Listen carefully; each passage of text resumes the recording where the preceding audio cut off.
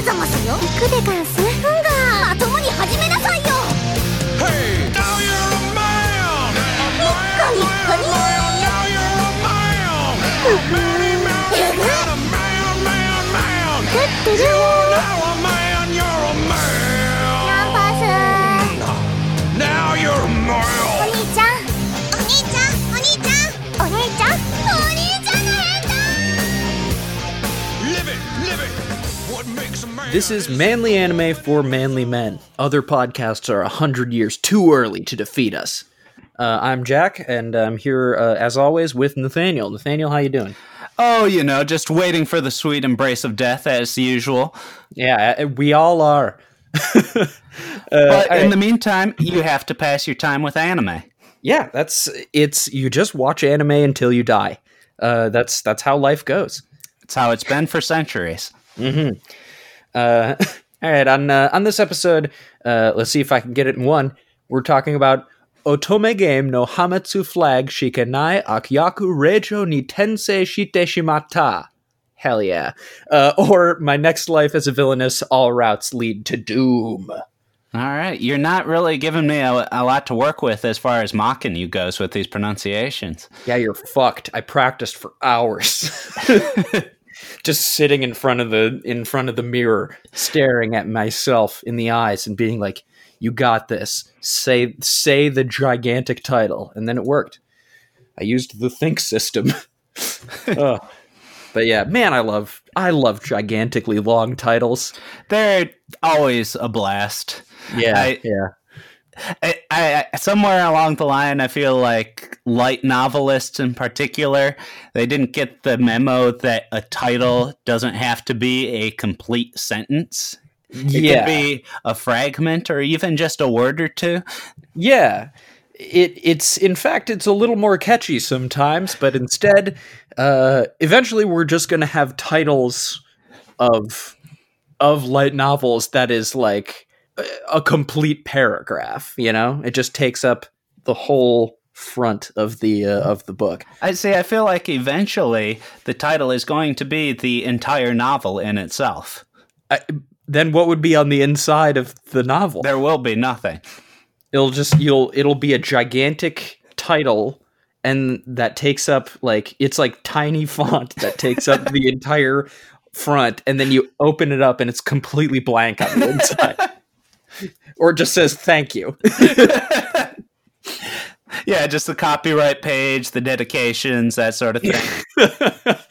I mean, it's certainly efficient. All right.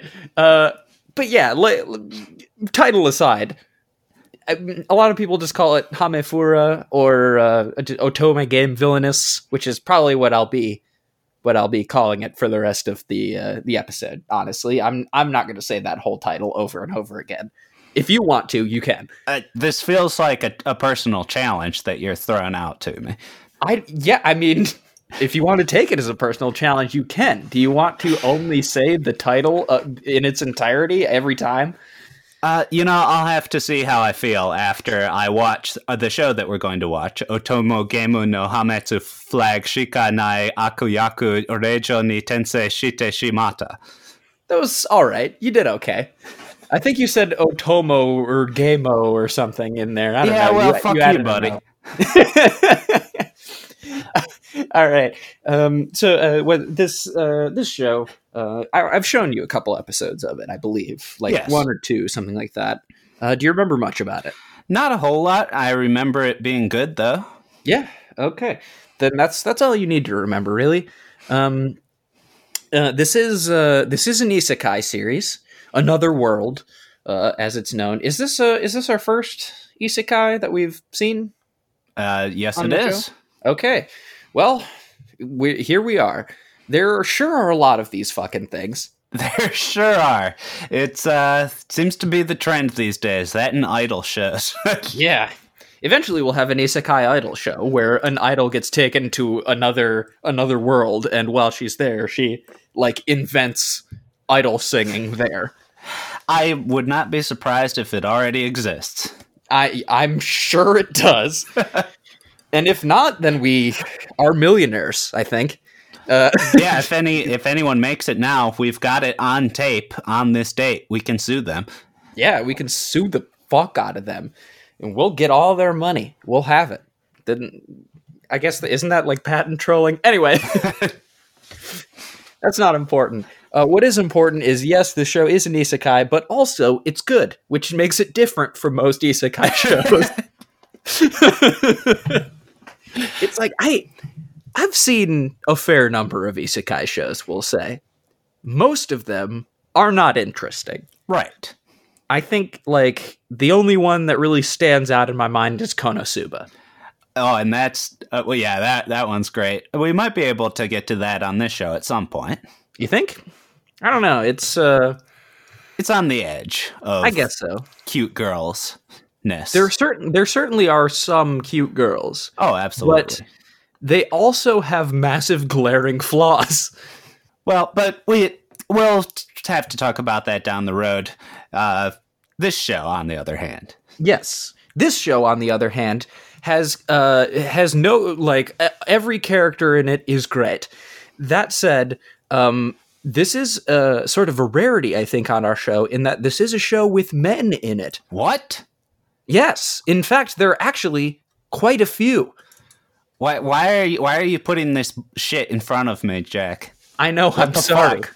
I'm sorry. You will, for the next couple, like, for the next little bit, you'll have to look at men. I'm sorry. Okay, well, As if you didn't get enough of that in the mirror. Well, I'm going to file a formal protest. I'll be watching this under protest, so hopefully this will get overturned at a later date. But in the meantime, why don't you tell us what this is all about? This is a show about a girl who is named Katerina Klaes, who is a spoiled, rotten little prick. Who is she's like the daughter of a minor noble, essentially. And one day she trips and hits her head and remembers the entirety of her previous life. Where in a previous life she was a high school girl in Japan who loved video games and died. I think she was hit by a car. I don't know. That's usually how it happens in isekai shows. But the important thing that she remembers is when she was alive in Japan, she really liked a game called Fortune Lover, which was an otome dating game where you play as a girl going around and you have an option to date all of these various men. And another important detail, in the game Fortune Lover, the villainess's name was Katerina Klaes. And so, on comparing all of the things that she knows about the world that she finds herself in now to what she remembers about that video game, she realizes that she is in fact within that video game, and she is in the villain role. What happens to the villain? She remembers specifically that there are no endings in the game where Katerina is not exiled or killed. So she takes it upon herself to change her fate and act or go through what leads to different endings to try to piece together a future where she can live and be happy. And in the process, doesn't really realize how much she's really changing the game, so to speak.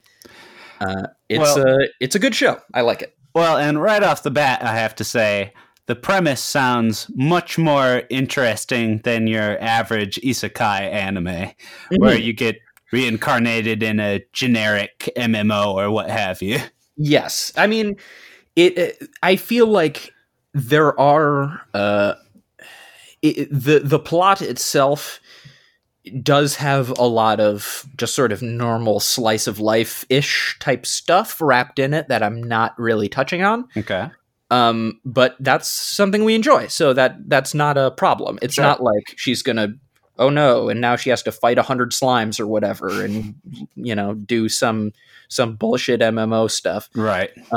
It's none of that. It's just her being like, what do I remember about this game? How can I change it? And then in between all those things, it's just her going around and living life as this sort of faux Victorian, noble woman with all these friends and hanging out. And it's got a lot of delightful characters. So, and also a very fun reoccurring bit where inside Katarina's mind is a small council of like 5 or 6 of her. With one has a mustache and one is wearing glasses, and they always debate what they should be doing at any one time. So it's got a lot to like, and I think you're going to really enjoy it. I hope so. If you don't, we're going to have a very heated conversation in the second half of this episode. Okay, so either way, it should be interesting. I think it will. But yeah, I mean, I would say, I mean, the premise sounds cool. I liked the little I've seen of it, and it comes with your recommendation, so I'm looking forward to it personally. Yeah. It'll be fun. Do you have anything else you wanted to get off your chest before we go in through the break, or what? No, I don't think so. I just have to talk about our lesser anime. That's right. As you said, yes, we were going to take a break and come back, and we'll have seen the show. But first, let's talk about lesser shows for lesser men. The segment where we quickly recommend or condemn an anime that we've seen that we normally would not talk about on this show. Nathaniel, what's your lesser show? Well, today I would like to talk about the 1995 OVA Gunsmith Cats. Which is about Raleigh Vincent, a smoking hot lady gunsmith who drives a 1967 Shelby Cobra GT500 and carries a CZ75 pistol at her waist. These are both extremely specific. And her business partner, Minnie May, a 17-year-old runaway with an unsettling obsession with grenades and other explosive devices. Together they're the titular Gunsmith Cats, and they're roped into investigating an arms smuggling operation after an ATF agent uses Raleigh's impressive but questionably legal gun collection to blackmail her. So this was created by the veteran mangaka and anime designer Kenichi Sonoda, who's worked on character design and other design for shows such as Bubblegum Crisis, The Wings of Honaemis, however the hell you pronounce that, by Gainax, character designer for Otaku no Video, and besides this, also created the manga and OVA Riding Bean, which this OVA and manga is itself sort of loosely based on as a spin-off.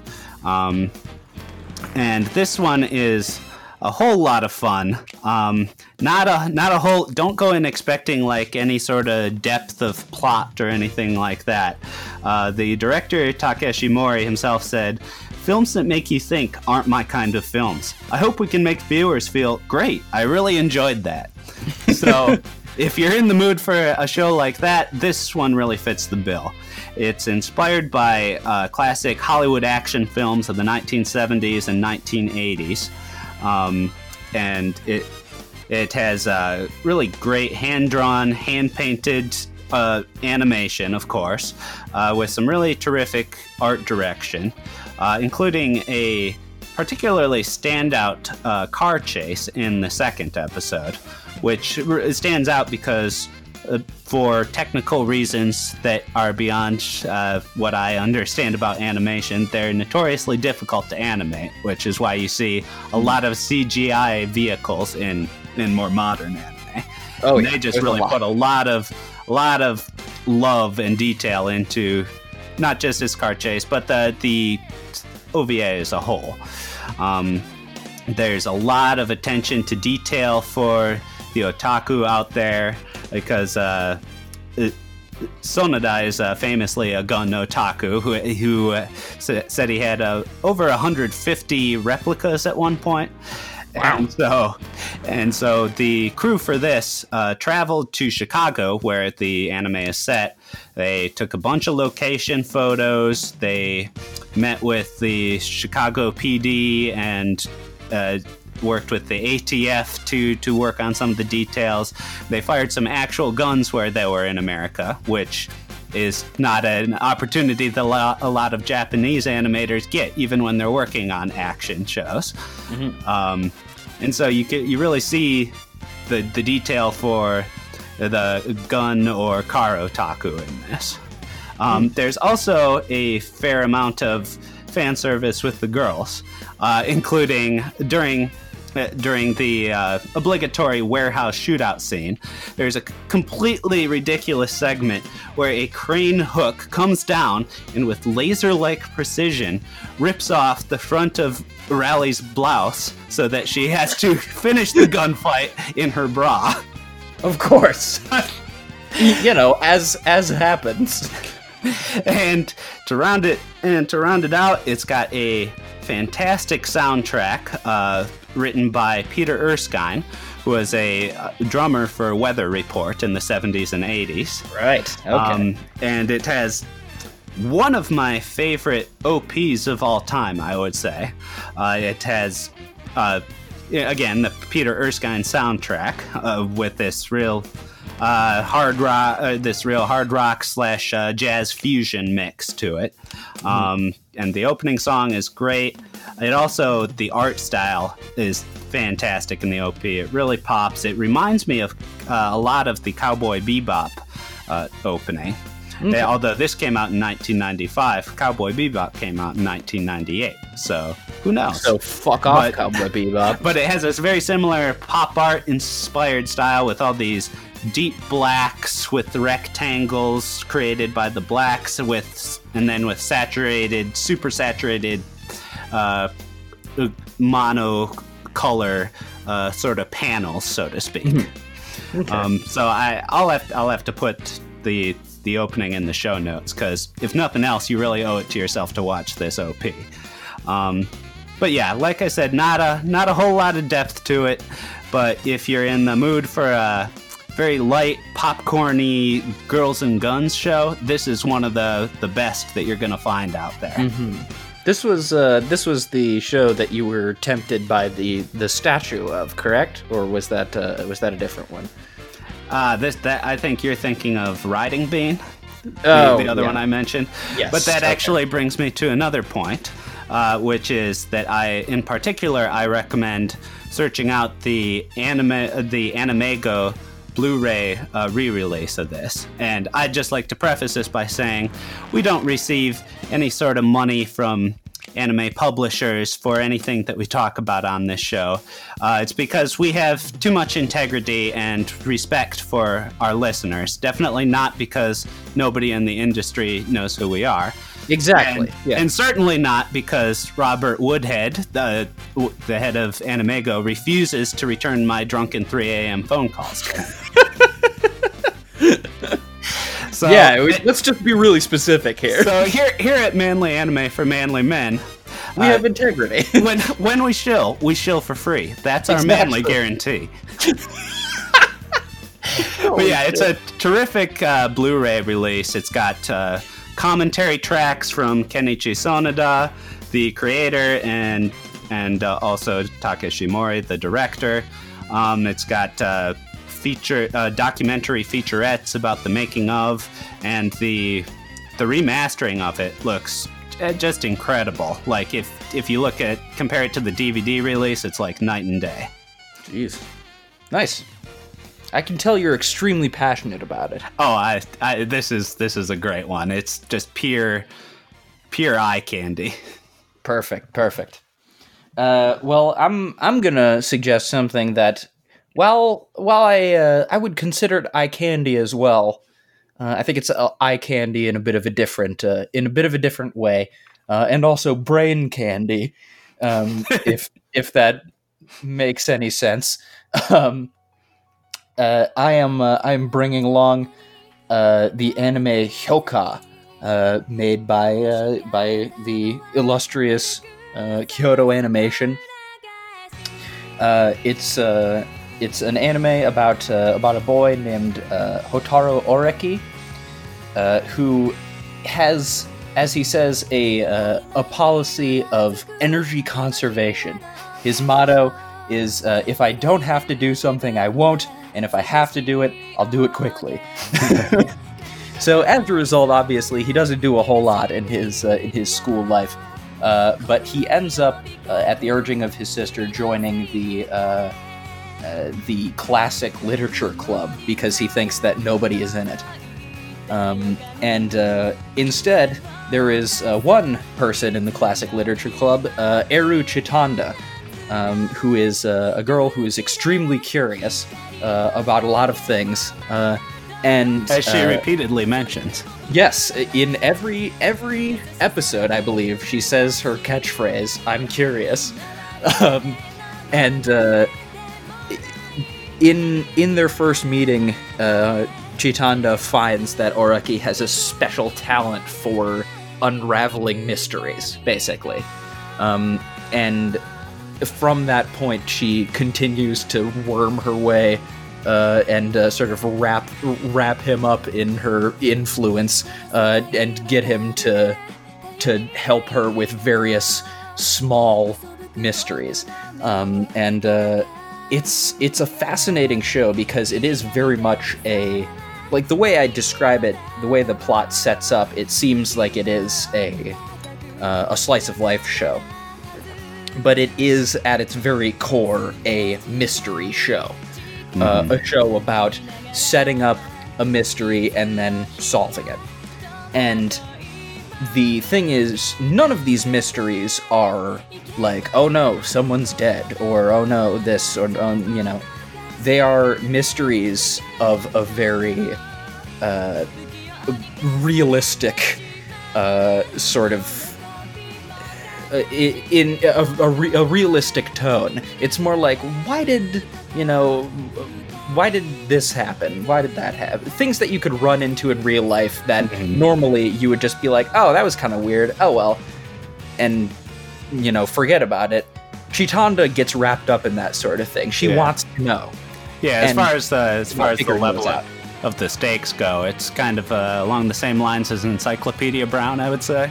Yes, yeah, I would say it is like what Encyclopedia Brown wants to be, but in a so much smarter way. Yes. Oh yeah. I don't mean to compare it to Encyclopedia Brown directly in that way. It's much more thought. Well, I mean, it's not kids stuff. yeah. It's definitely it's not for children, but it's but also another thing that I really like the sort of mystery plots and things. Those are all really fun, and those are, if it was just that by itself to recommend it, it would still be great because all the characters are really strong, all the mystery, all this sort of mystery solving is very interesting, and is very. It really enraptured me pretty quickly, It manages to make these, sort of, not banal, but these, like, real-life kind of mysteries seem so much more interesting just by the way that characters talk about it and the way they go through it. If it was just that, it would still be a good show. But also, visually, they always choose an interesting way of visually portraying things. There's a lot of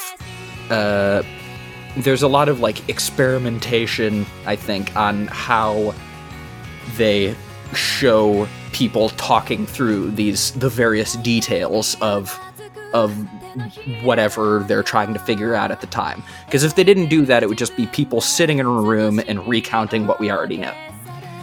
And so instead, they have a lot of interesting ways of showing people thinking through the details of what we have. Yes. Yeah, a lot of creative, differing art styles. Yes, yeah. There's a lot of changing art styles, a lot of like sort of metaphorical sort of imagery. Like one that I really liked was there's a bit where Oraki is trying to figure out something, and he's walking down the hallway, and as he does, the sort of walls of the hallway become television screens that are showing different details of the mystery that he's trying to solve. And as he continues, eventually soon he's just walking along this like wall of TVs that are all showing different things. And as he centers on the important detail that he had overlooked, they all become one thing, and then he's like, and then he is suddenly just standing back in the hallway again. And they didn't need to do that, but it makes it so much more of an interesting show. Yeah, it's fantastic. It was one of the only KyoAni series that I hadn't seen, and it really took me by surprise by how charmed I was by it. Well, and I think we've talked before on this show about our love for KyoAni. So definitely, yeah.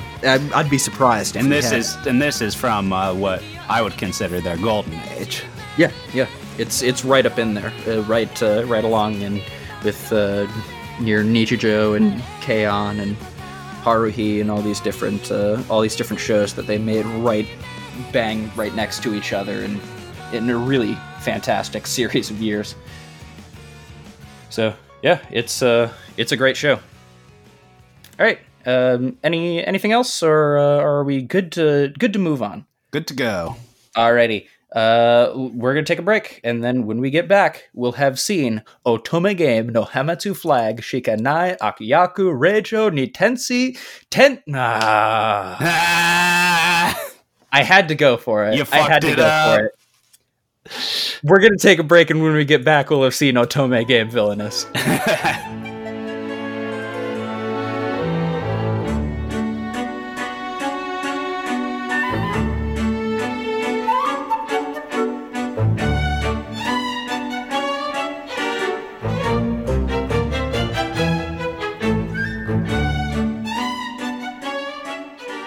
And we're back, and we've seen Otome Game Villainous. That's all I'm going to call it. What, you're talking about Otome Game no Hamatsu Furaga Shikanai Akuyaku Reija Nitense Shite Shimata? Or My Next Life as a Villainous, All Routes Lead to Doom?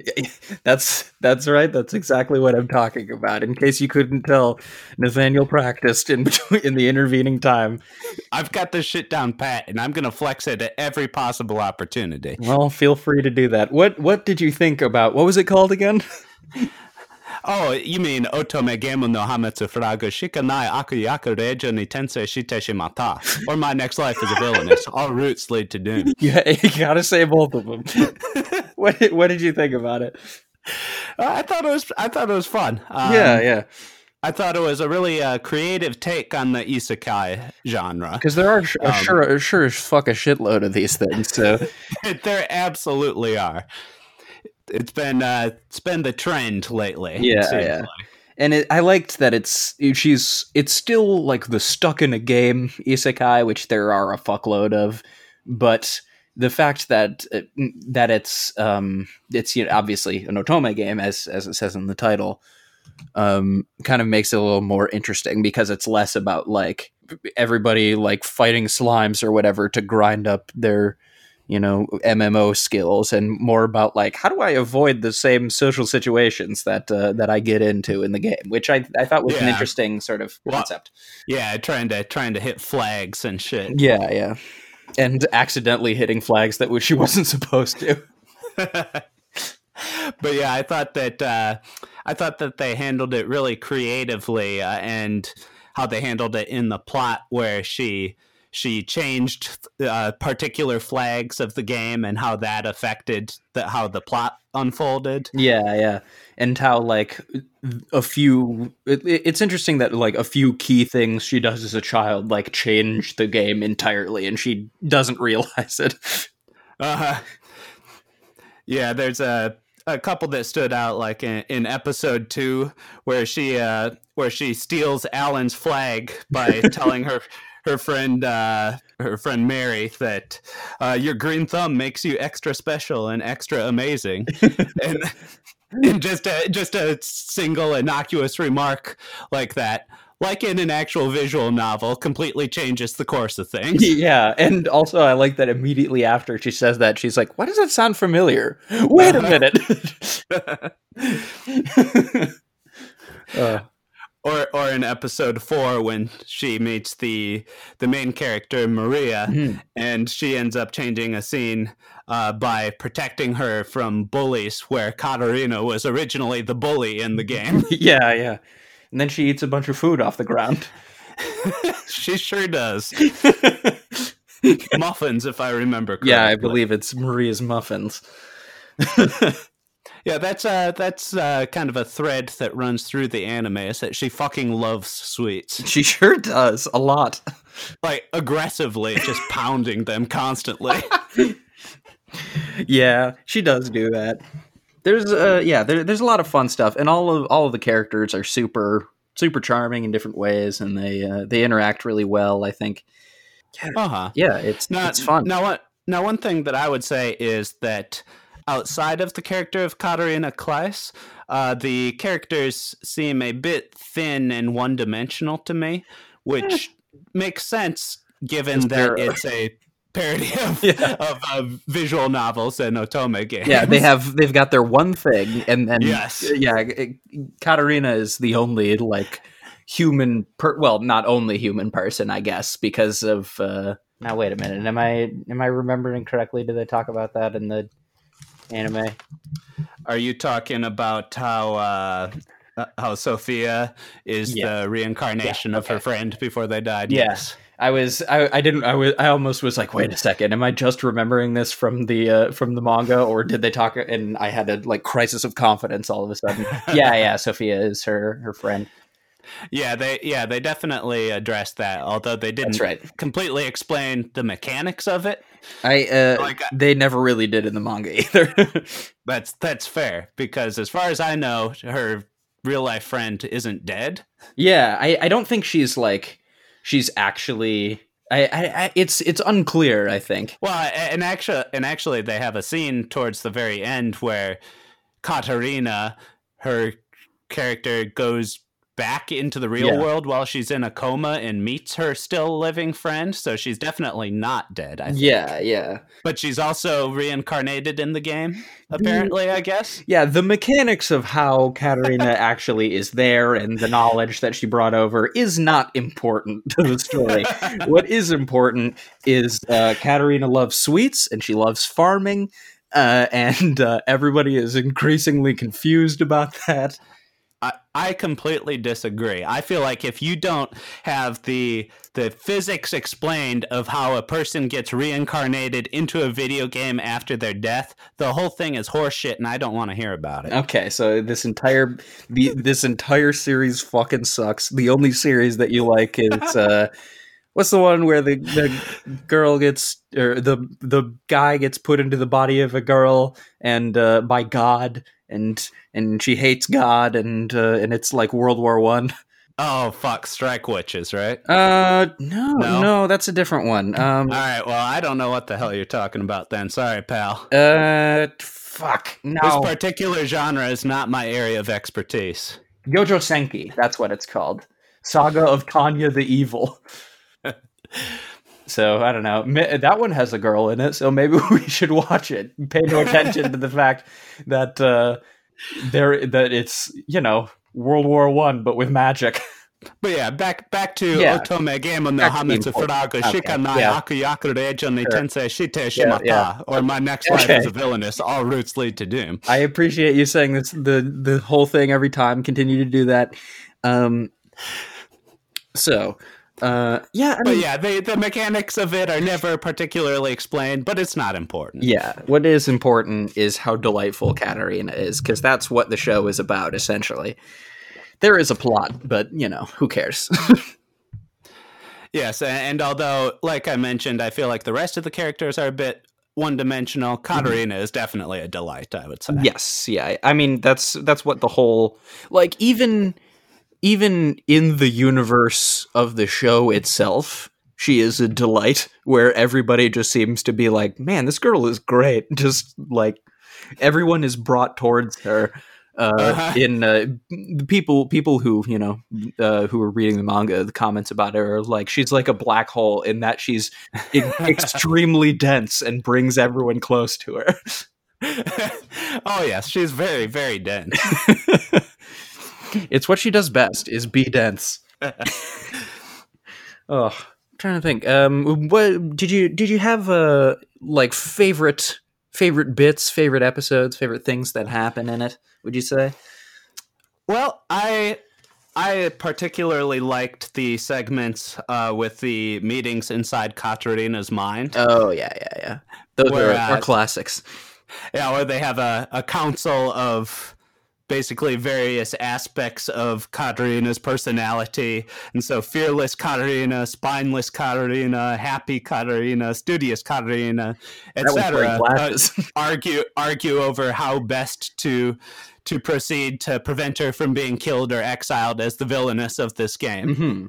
One thing I do like is while they are, the different aspects of her personality, they're still all Katarina, so they're not like that different. Mm-hmm. It's like they do have a bend, but there are a couple times where they're just like, this is clearly, they all come to one conclusion. That's not it at all. Right. Yeah, and I also have to say that those segments reminded me of the movie, which I have not actually seen, but the Pixar movie Inside Out. My understanding is the whole movie is a similar concept as it is. What's happening here. I mean, it's definitely a little more. They go into it a little more, obviously, but it's a pretty similar concept. This is more of a short gag thing. Yeah. A short recurring gag. Yeah, but it's more or less the same idea. You should see Inside Out, though. It's quite good. Should I? I enjoyed it. It's as with Pixar movies are, and I mean this isn't a Pixar show, but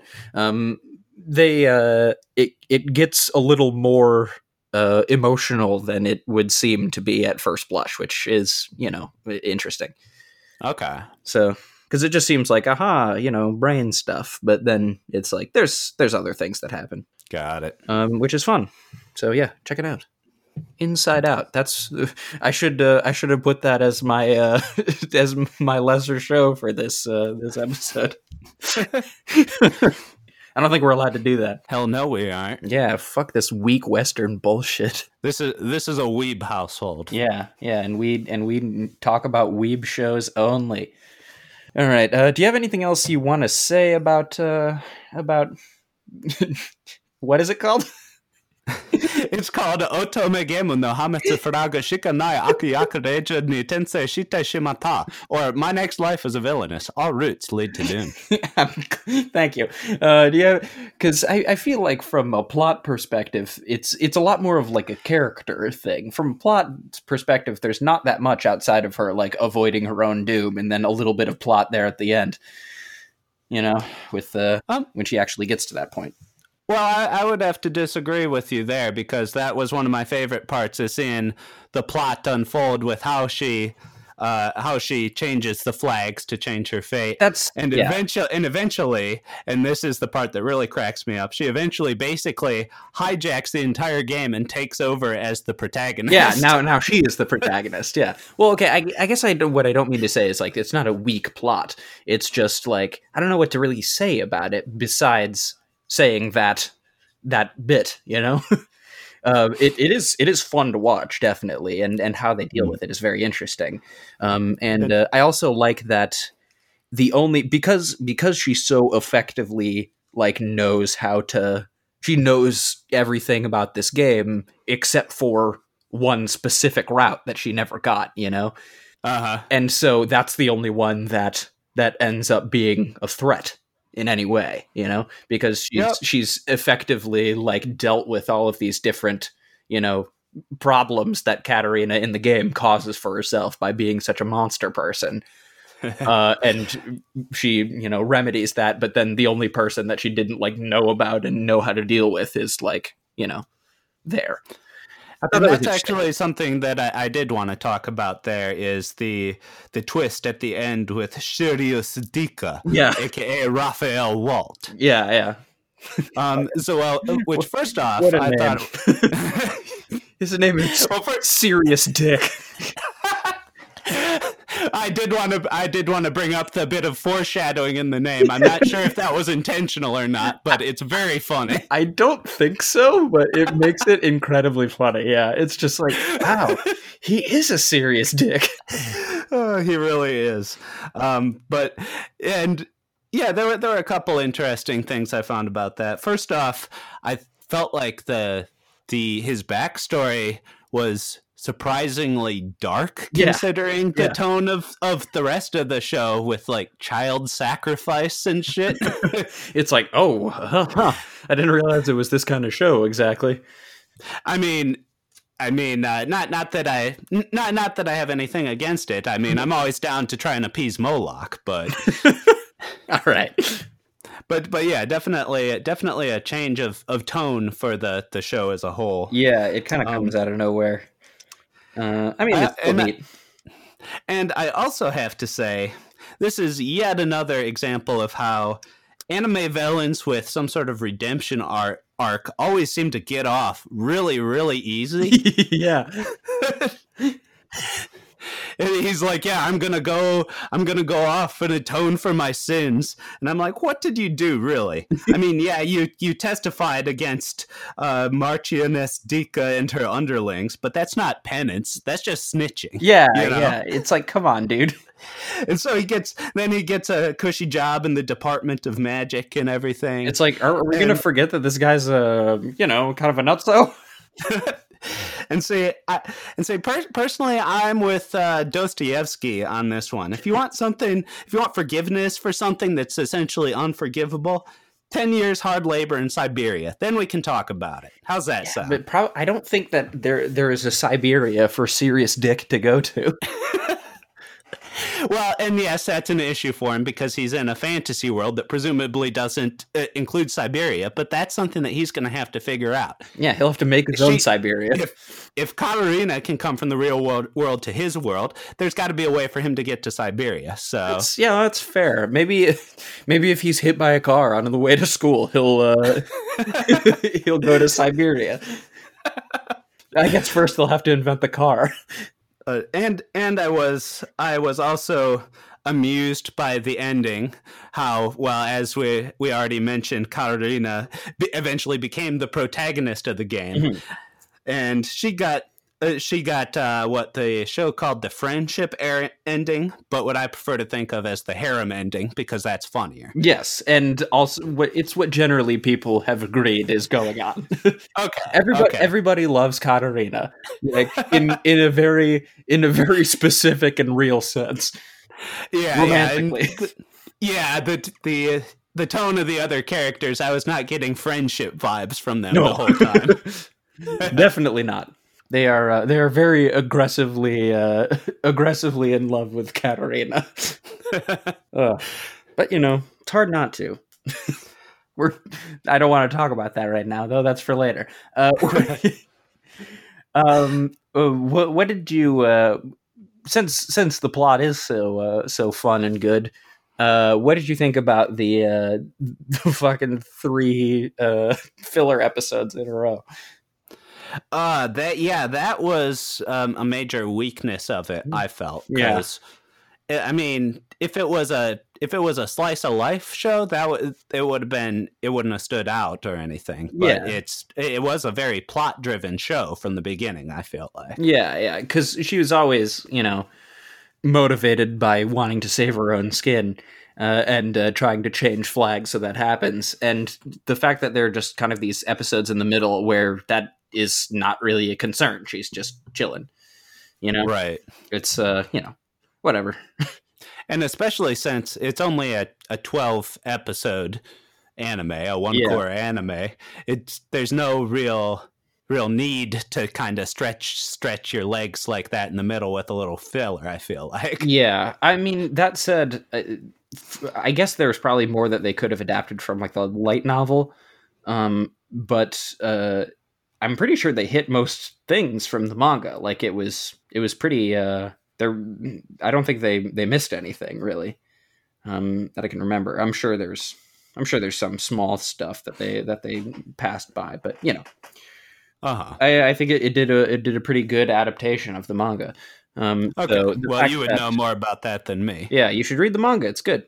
The fact that they had to, like, if they didn't put those filler episodes in, I feel like they either would have had to have it 3 episodes shorter or end in a weird way where it's like either episodes are weirdly drawn out or episode, or like it ends at episode 9 or whatever, and then the next 3 episodes are like half of an arc or whatever. I think that having 3 episodes of filler in it is like a fair compromise. I don't know what else they would have done. Okay. Because I did find them like still entertaining, Right. Well, you would have a better perspective on that aspect of it, how it was adapted, because I haven't read the light novel or manga of Otome Gemo no Hametsu Furaga Shikanai Akuyaku Reija ni Tensei Shite Shimata, or My Next Life as a Villainess, All Routes Lead to Doom. I fucking knew that you were ramping up to an excuse to say the title of this bullshit. Am I that predictable? A little, yeah. I'm just going to continue to call it Otome Game Villainous, or I've also heard people refer to it as Bakarina. Oh, okay. Yeah, because Katarina She's a baka. I see. Yeah. I see. that refers both to the character and the series. Right. Actually, I believe in my manga reading app on my phone, there's, by the way, there is a manga that is like a spin-off of this. That I believe is called My Next Life as a Villainous Edge of Destruction. Okay. Where her entire childhood as Katarina Claes is exactly the same, and she doesn't trip and hit her head until she's at school, and only then does she remember. Okay. And so she's got a lot of catching up to do. Yes, yeah, exactly, and that's what it's about. She's like, oh man, I am totally screwed. But that does lead to a very different sort of story where, I mean, like, it's not that different. She's still like, she still loves to farm and is a moron who loves sweets and stuff. But the fact that it happened so suddenly, and up until like very recently, she was like this monstrous like little wiener. And then she just like completely changes overnight. Everybody is extremely weirded out by it. They're just like, is this a trick? What's happening? But yeah, the reason I bring that up is because in my manga reading app, they didn't bother to put the whole like title of it. It's just called Bakarina Alter.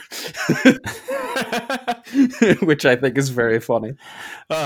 So yeah, if you maybe you don't want to read the manga because you read that already. Read Edge of Destruction or whatever it's called. I think it's called Edge of Destruction. Yeah. So I've just got one final point here, which is that at the very end they started to set up a second season of this by saying a new season that wasn't in the game script is about to begin. And I'm frankly not really sure how they're going to do that exactly, because it seemed like a pretty well self-contained story to me. I mean, it was about a visual novel, and they reached the ending of the visual novel. She got the harem ending. Like, where do you go from there? I mean, well, the idea is there was a second Fortune Lover game. Okay. Where fucking Katarina Claes comes back from her from the canon ending of her exile, and she like has dark magic, and she tries to like kill Maria, I think. Oh geez, okay. All right. So suddenly they're starting fucking Fortune Lover 2, but everything is completely messed up already. Okay. So we'll see. I haven't actually I haven't read that much past this point of the manga. I know there's a part where she gets like kidnapped. Which I thought was very funny because she's been kidnapped, but people are treating her really nicely, and she keeps forgetting that she was kidnapped. Where she's like, "Man, this is great. Wait a minute." That was funny because they bring her muffins and stuff, and she's like, "Awesome! Wait, no." Yeah, well, I mean, she's a simple girl. If you bring her sweets, she'll be pretty content. That Yeah. makes sense. Yeah, everybody's she's just chilling. All she needs is a farm and some sweets, and she's fine. So there was you don't really have anything else to say about the about it, or No, I think I've said my piece. so then let's move into the next segment on the show, which is the opening segment. What do you say? Well, I liked the opening pretty well. I like the opening. It was the song has a very busy arrangement. I mean, it's got just instrument layered on top of instrument, like piano, guitar, brass, strings, bells, a choir, like the whole works. It's got harpsichord. Yeah, which personally I like that style of arrangement a lot. Yeah.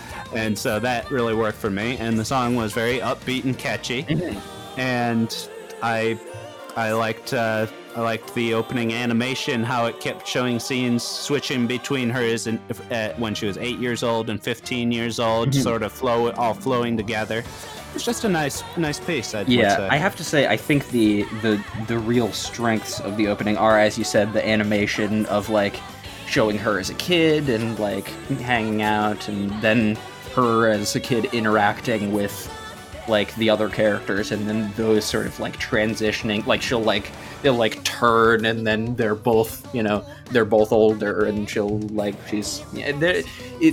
way it transitions in between those scenes is very good.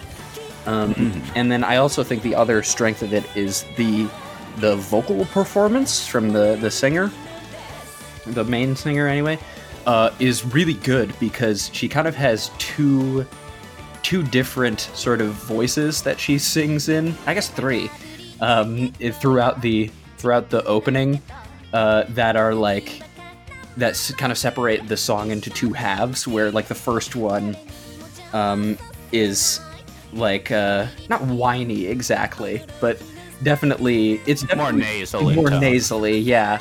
And then when that's all the scenes when she's a kid, and then there's like the more operatic when she's grown up. Right. That I think provides an interesting sort of musical version of that line, between these two pieces of Katarina's life that we see. And then there's also the one where when it shows like Katarina's friend telling her, like basically spoiling her on this game, she has like a sort of dorky voice for that as well. That's only like one line essentially. But yeah, I thought that was an interesting, a fun way of doing it. And also I like the part at the end where she says "lucky" really like intensely. So yeah, I really like this opening a lot. I get it stuck in my head sometimes. Mm-hmm. Yeah, the ending, on the other hand, didn't stand out so much for me. It was a darker, more brooding, guitar-driven song. I guess it's called Bad End. Yep. Which is kind of funny. It is, yes. And yeah, there was kind of a cool animation with a kaleidoscope effect that keeps cycling between Katarina's facial expressions, going from cute and pleasant to malicious and devious. Mm-hmm. But in general, it just didn't stand out as much as the OP, I would say. Yeah, overall, it's not particularly memorable, especially in comparison to Otome Root no Hitotsu Janai, or whatever it is. The main opening song. Right. Right. That's because that's very good, and the other one is just like whatever. Mm-hmm. So, but overall, I think the ending is serviceable, and because the opening is so good, I think that brings it through. Right. Did you have anything else you want to say about the opening, or should we move on to not the main event, but certainly one of our favorite segments? I think we should move on. All right, it's time for the Best Girl Olympics. Now, in the beginning, well, was it at the beginning of this thing or last episode that I said that I would hijack the this segment and go first and take Katarina from you. I think I said that maybe both. You sure did, didn't you? I did say that, and so that's what I'm gonna do now. This show lives and dies off the back of Katarina's charisma. That is the purpose of the show. Is she's great. What else do you need? If I wanted to, I could stop there, but instead I won't. I'm just going to continue blathering on about how charming Katarina is, because I'm not going to hold it against you here, but you can back me up on this. She's great. Oh, absolutely. Yeah. It's I don't know. It's honestly, when I was thinking about how to talk about it, I was like, I don't know how to describe what makes Katarina such a good character, besides she's like charmingly oblivious and like simple, but not in like a way that is, she's very pure, you know? Mm-hmm. She doesn't really like, I don't know. It's a fun character. And I'd say that there's an interesting contrast between that simple, ditzy, oblivious aspect of her personality compared to the whole plot where she's doing these devious calculations to save herself from being killed or exiled, but using her knowledge of the game. Yeah. She's fucking metagaming. But yeah, it is interesting. But like, she's still... It's fun because you say like devious, but also those calculations are still very, very within her wheelhouse. You know, it's when you look at them, you're like, yeah, that's something that that Katarina would do, like carrying around the like fake snake to throw to fucking freak Jordo out. It's like, yeah, it does. That does. And she's practicing for that shit. And she practices making the toy snake better and throwing it better. Yeah, and like her conclusion, it's like, if I need my magic to get better, I should commune with the earth. And my grandma told me that communing with the earth is what farming is. So I'm going to start a farm. And then she kind of forgets that that's why she did that. She's just like, potatoes. So yeah, well, it's fun. Well, up against Katarina, yeah, I would suggest Chairman Katarina from The Meetings in Katarina's Mind, because her mustache is exquisite. And it's also very funny how the voice actor changes her voice to sound like a stodgy old man while still being Katarina. I'm gonna need a minute. Fucking moron. You told me you had a different character.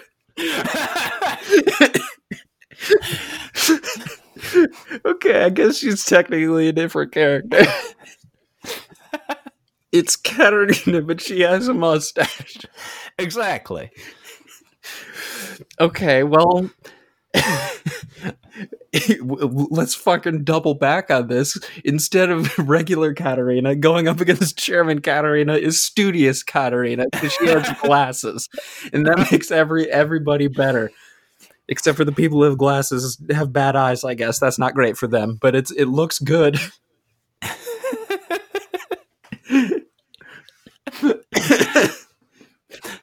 So I guess the debate is who wins, Katarina or Chairman Katarina, an element of Katarina in her brain.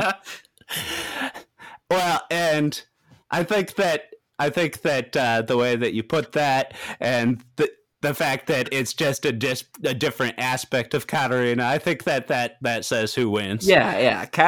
Katarina is also Chairman Katarina. It's an element of who she is. So you're either saying, do you want part of a pie or a whole pie? I'll always take a whole pie, even if I'm not going to eat the whole thing right now.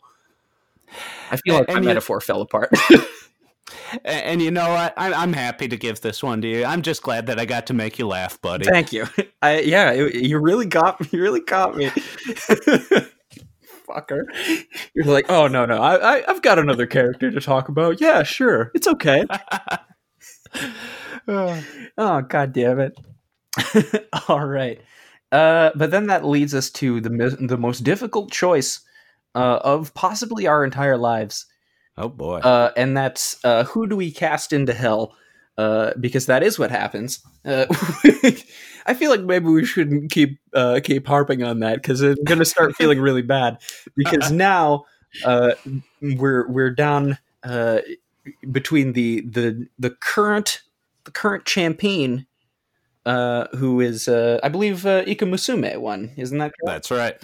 So Squid Girl or Katarina Claes, who is the best girl? What do you think? I'm gonna have to go with Ika Musume, man. You dense motherfucker! How could you? I can't imagine this betrayal. I thought we were friends. I mean, I don't know. What can I say? Why Ika Musume? Well, she's from a stronger show overall. Her character design, I would say, is stronger. And yeah, I would. Well, no, keep going. And I think that Katarina benefits a bit from being surrounded by a less fully fleshed out cast, whereas Ika Musume is surrounded by loads of lovely, delightful characters, and she still manages to steal the show. So I would say she's stronger in that regard. And I don't know. Both of their personalities have their different appeals, but Ika's Naya Vet, it just really hit something in my heartstrings, I would say. She's more devious, I would say. You know, she's always trying to overtake humanity, but she's really bad at it. She is really bad at it. I hope you set aside some time for this episode because I think this is going to be the longest episode in our history because I'm pretty sure this is going to turn into a screaming argument. All right, I'm not going to give up that I think Katarina should win because she's great. Have you seen the show? No, I mean honestly. I do really like Katarina, and I think I do. Man, the thing is, you bring up some good points, but I don't think that like your point about Squid Girl still steals the show, even though you know there are other good characters surrounding her. The point of the show of My Next Life as a Villainess. The show is about Katarina stealing the show. Like that is the point of it. You know? True, that's a fair point. That's not just the point of the show, that's the plot. The plot is there was a different show, Katarina shows up, and she's so delightful that the show is now about her. It's hard to beat that sort of superpower that they're like, let's make a character that is so charismatic and likable that she just people naturally gather around her and are like, man, this girl's awesome. And I do think that when you said that Ika Musume has a better design, I think her design is definitely more iconic, more like immediately recognizable as this is Squid Girl. But I think that is in part because it is a lot more simple. It is like, you know, from an iconography perspective, she has a few symbolic things that are immediately recognizable as Squid Girl. Whereas I think Katarina's character design is less concerned with being like immediately recognizable as like, this is Katarina Claes from My Next Life as a Villainess.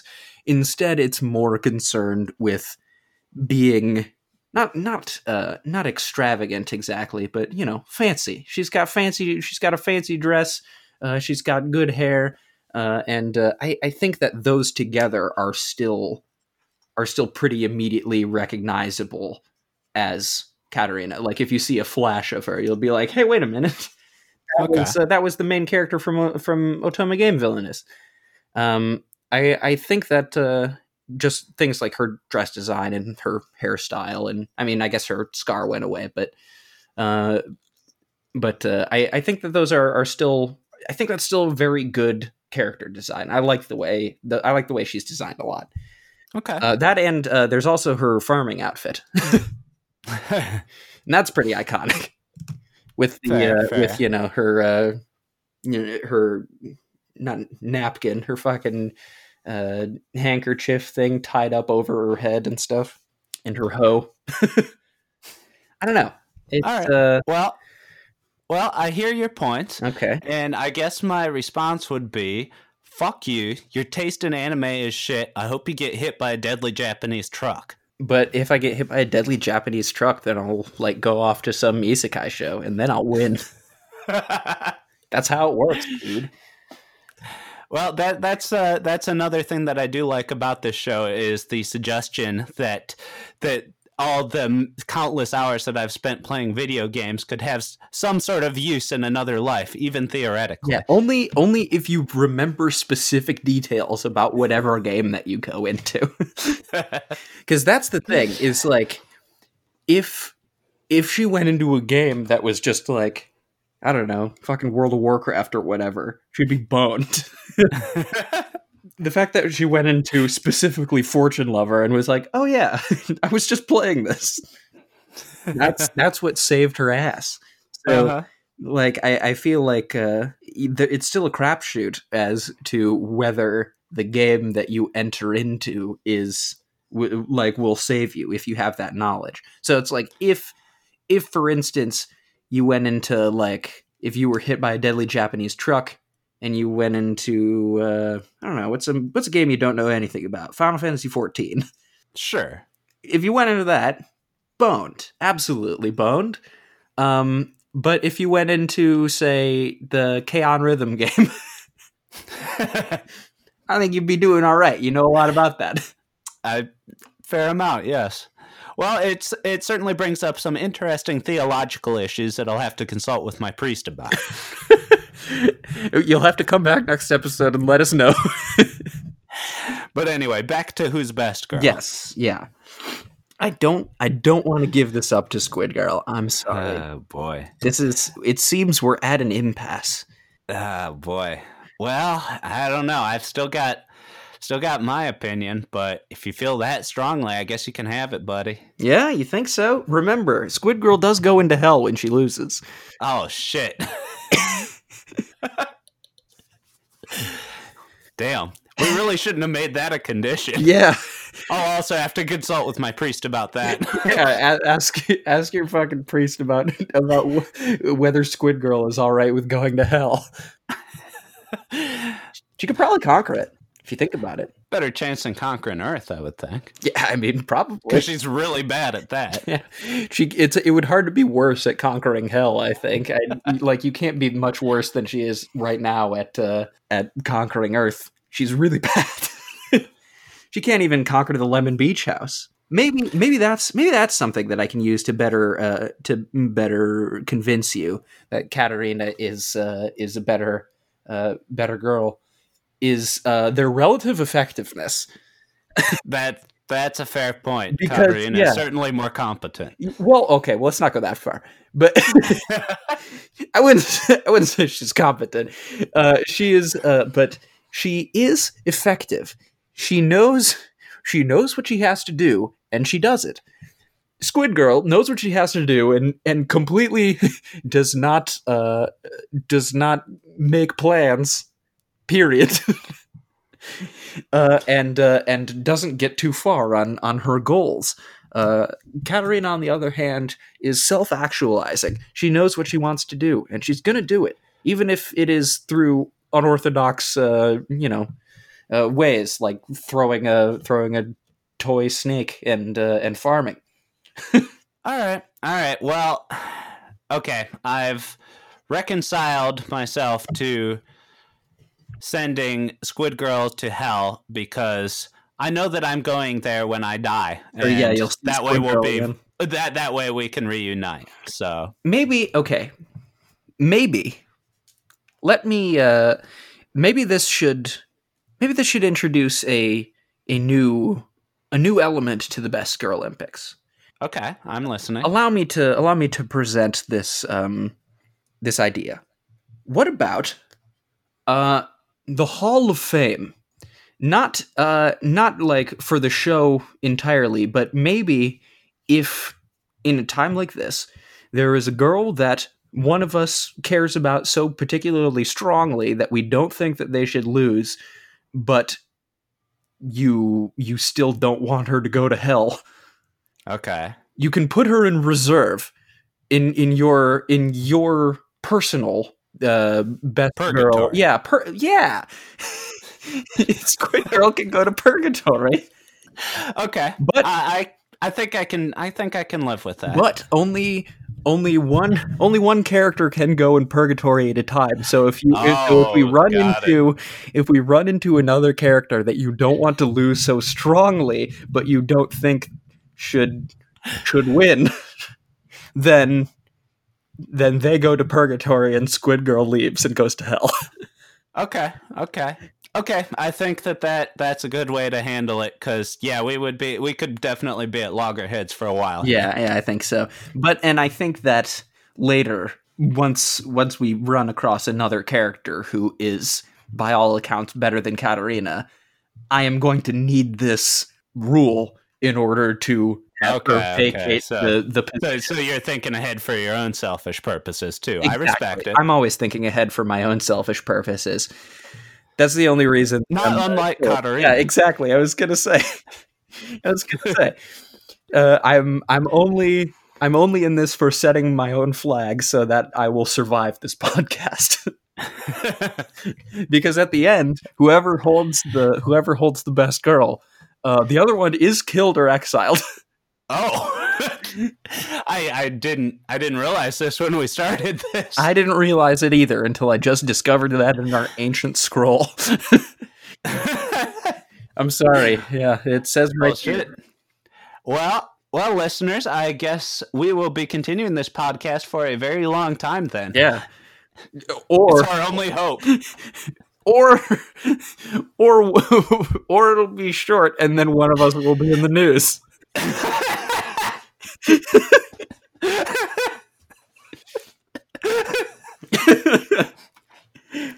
All right. So I guess what we're coming to is Katarina Claes is the winner of the Best Girl Olympics for this time, and Squid Girl moves to purgatory, where she shall live in a sort of, a state of suspension until later. Okay. I don't know. I think this is going to work out. I think so. Because now, even if you don't think that your personal best girl of the thing should continue on, you still get to talk about Squid Girl sometimes. Exactly. And that's really what this show is all about. Yeah, talking about Squid Girl sometimes. Not every time, but sometimes.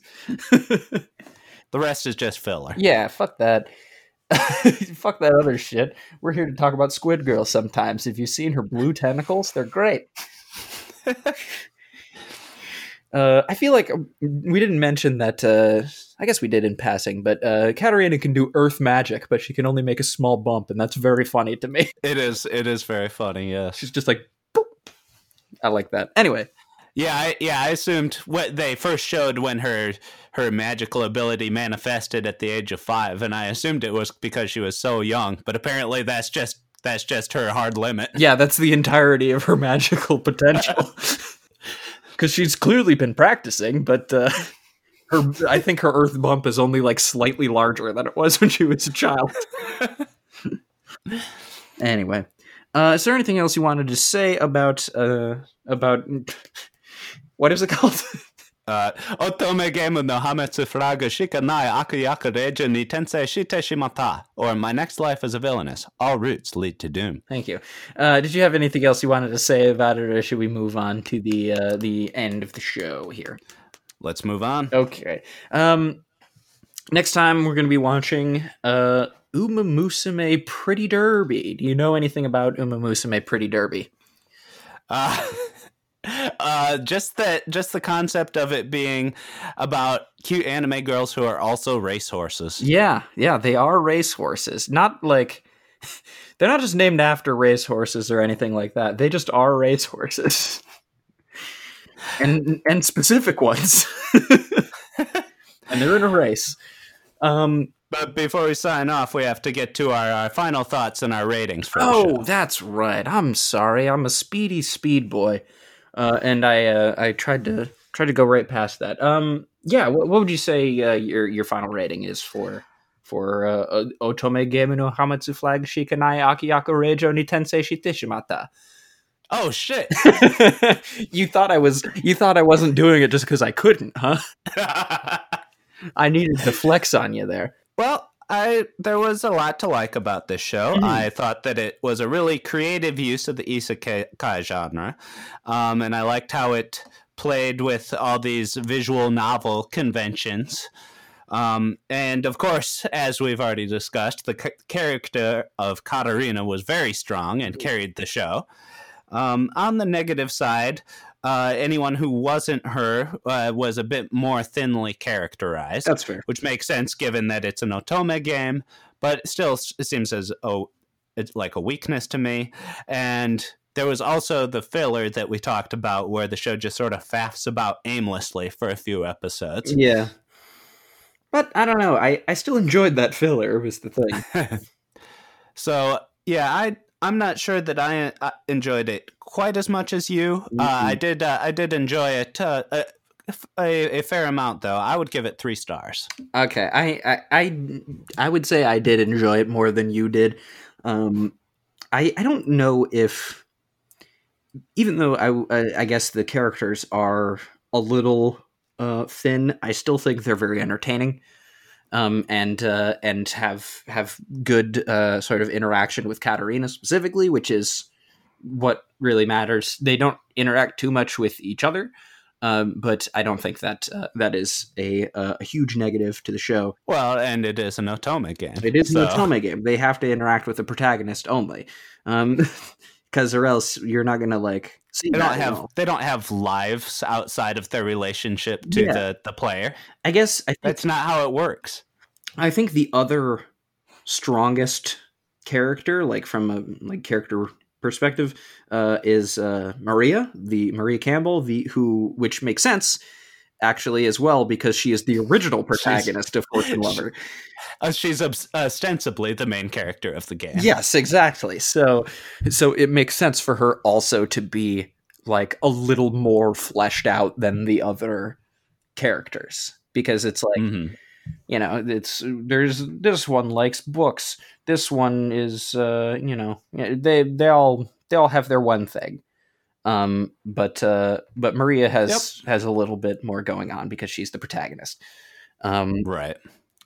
So I think that she's good as well. But yeah, overall, I think I'd have to land on a 4 or 5 to me. That's okay. That's my opinion. Sure thing. I think is that the first time that we've ever that we've been different? Oh no, we've differed before since the second episode with Gotobun no Hanayome. Oh yeah, that's right. Forgot we watched Gotobun no Hanayome. But I like that an unreasonable amount for what show it is. The second season's coming up. I'm excited. Hell yeah. Get to see all that Yotsuba action, all that Nino action, all the other ones. Nah, I'm joking. I would never forget about whichever one. The joke is I do remember all 5 sisters' names. Right. Don't worry about it. All right. But yeah, next week we're watching Uma Musume Pretty Derby. It's a show about horse girls and racing and not just horse girls, cute anime girls who are also race horses. Yeah. So look forward to that. I don't know anything about this show. I watched 1 episode, but I barely remember it. I remember that there's a little more sports anime in it than I thought there was going to be. But that's not that much. So we'll have to talk all about it next time. Yes, we will. So we'll see you next time. This is Manly Anime. This was a Manly Anime for Fucking goddamn it! You fucked it up, bro. I fucked it up, What the bro. fuck? I'm keeping my shame in. This was Manly Anime for Manly Men. Thank you for doing your part to save anime.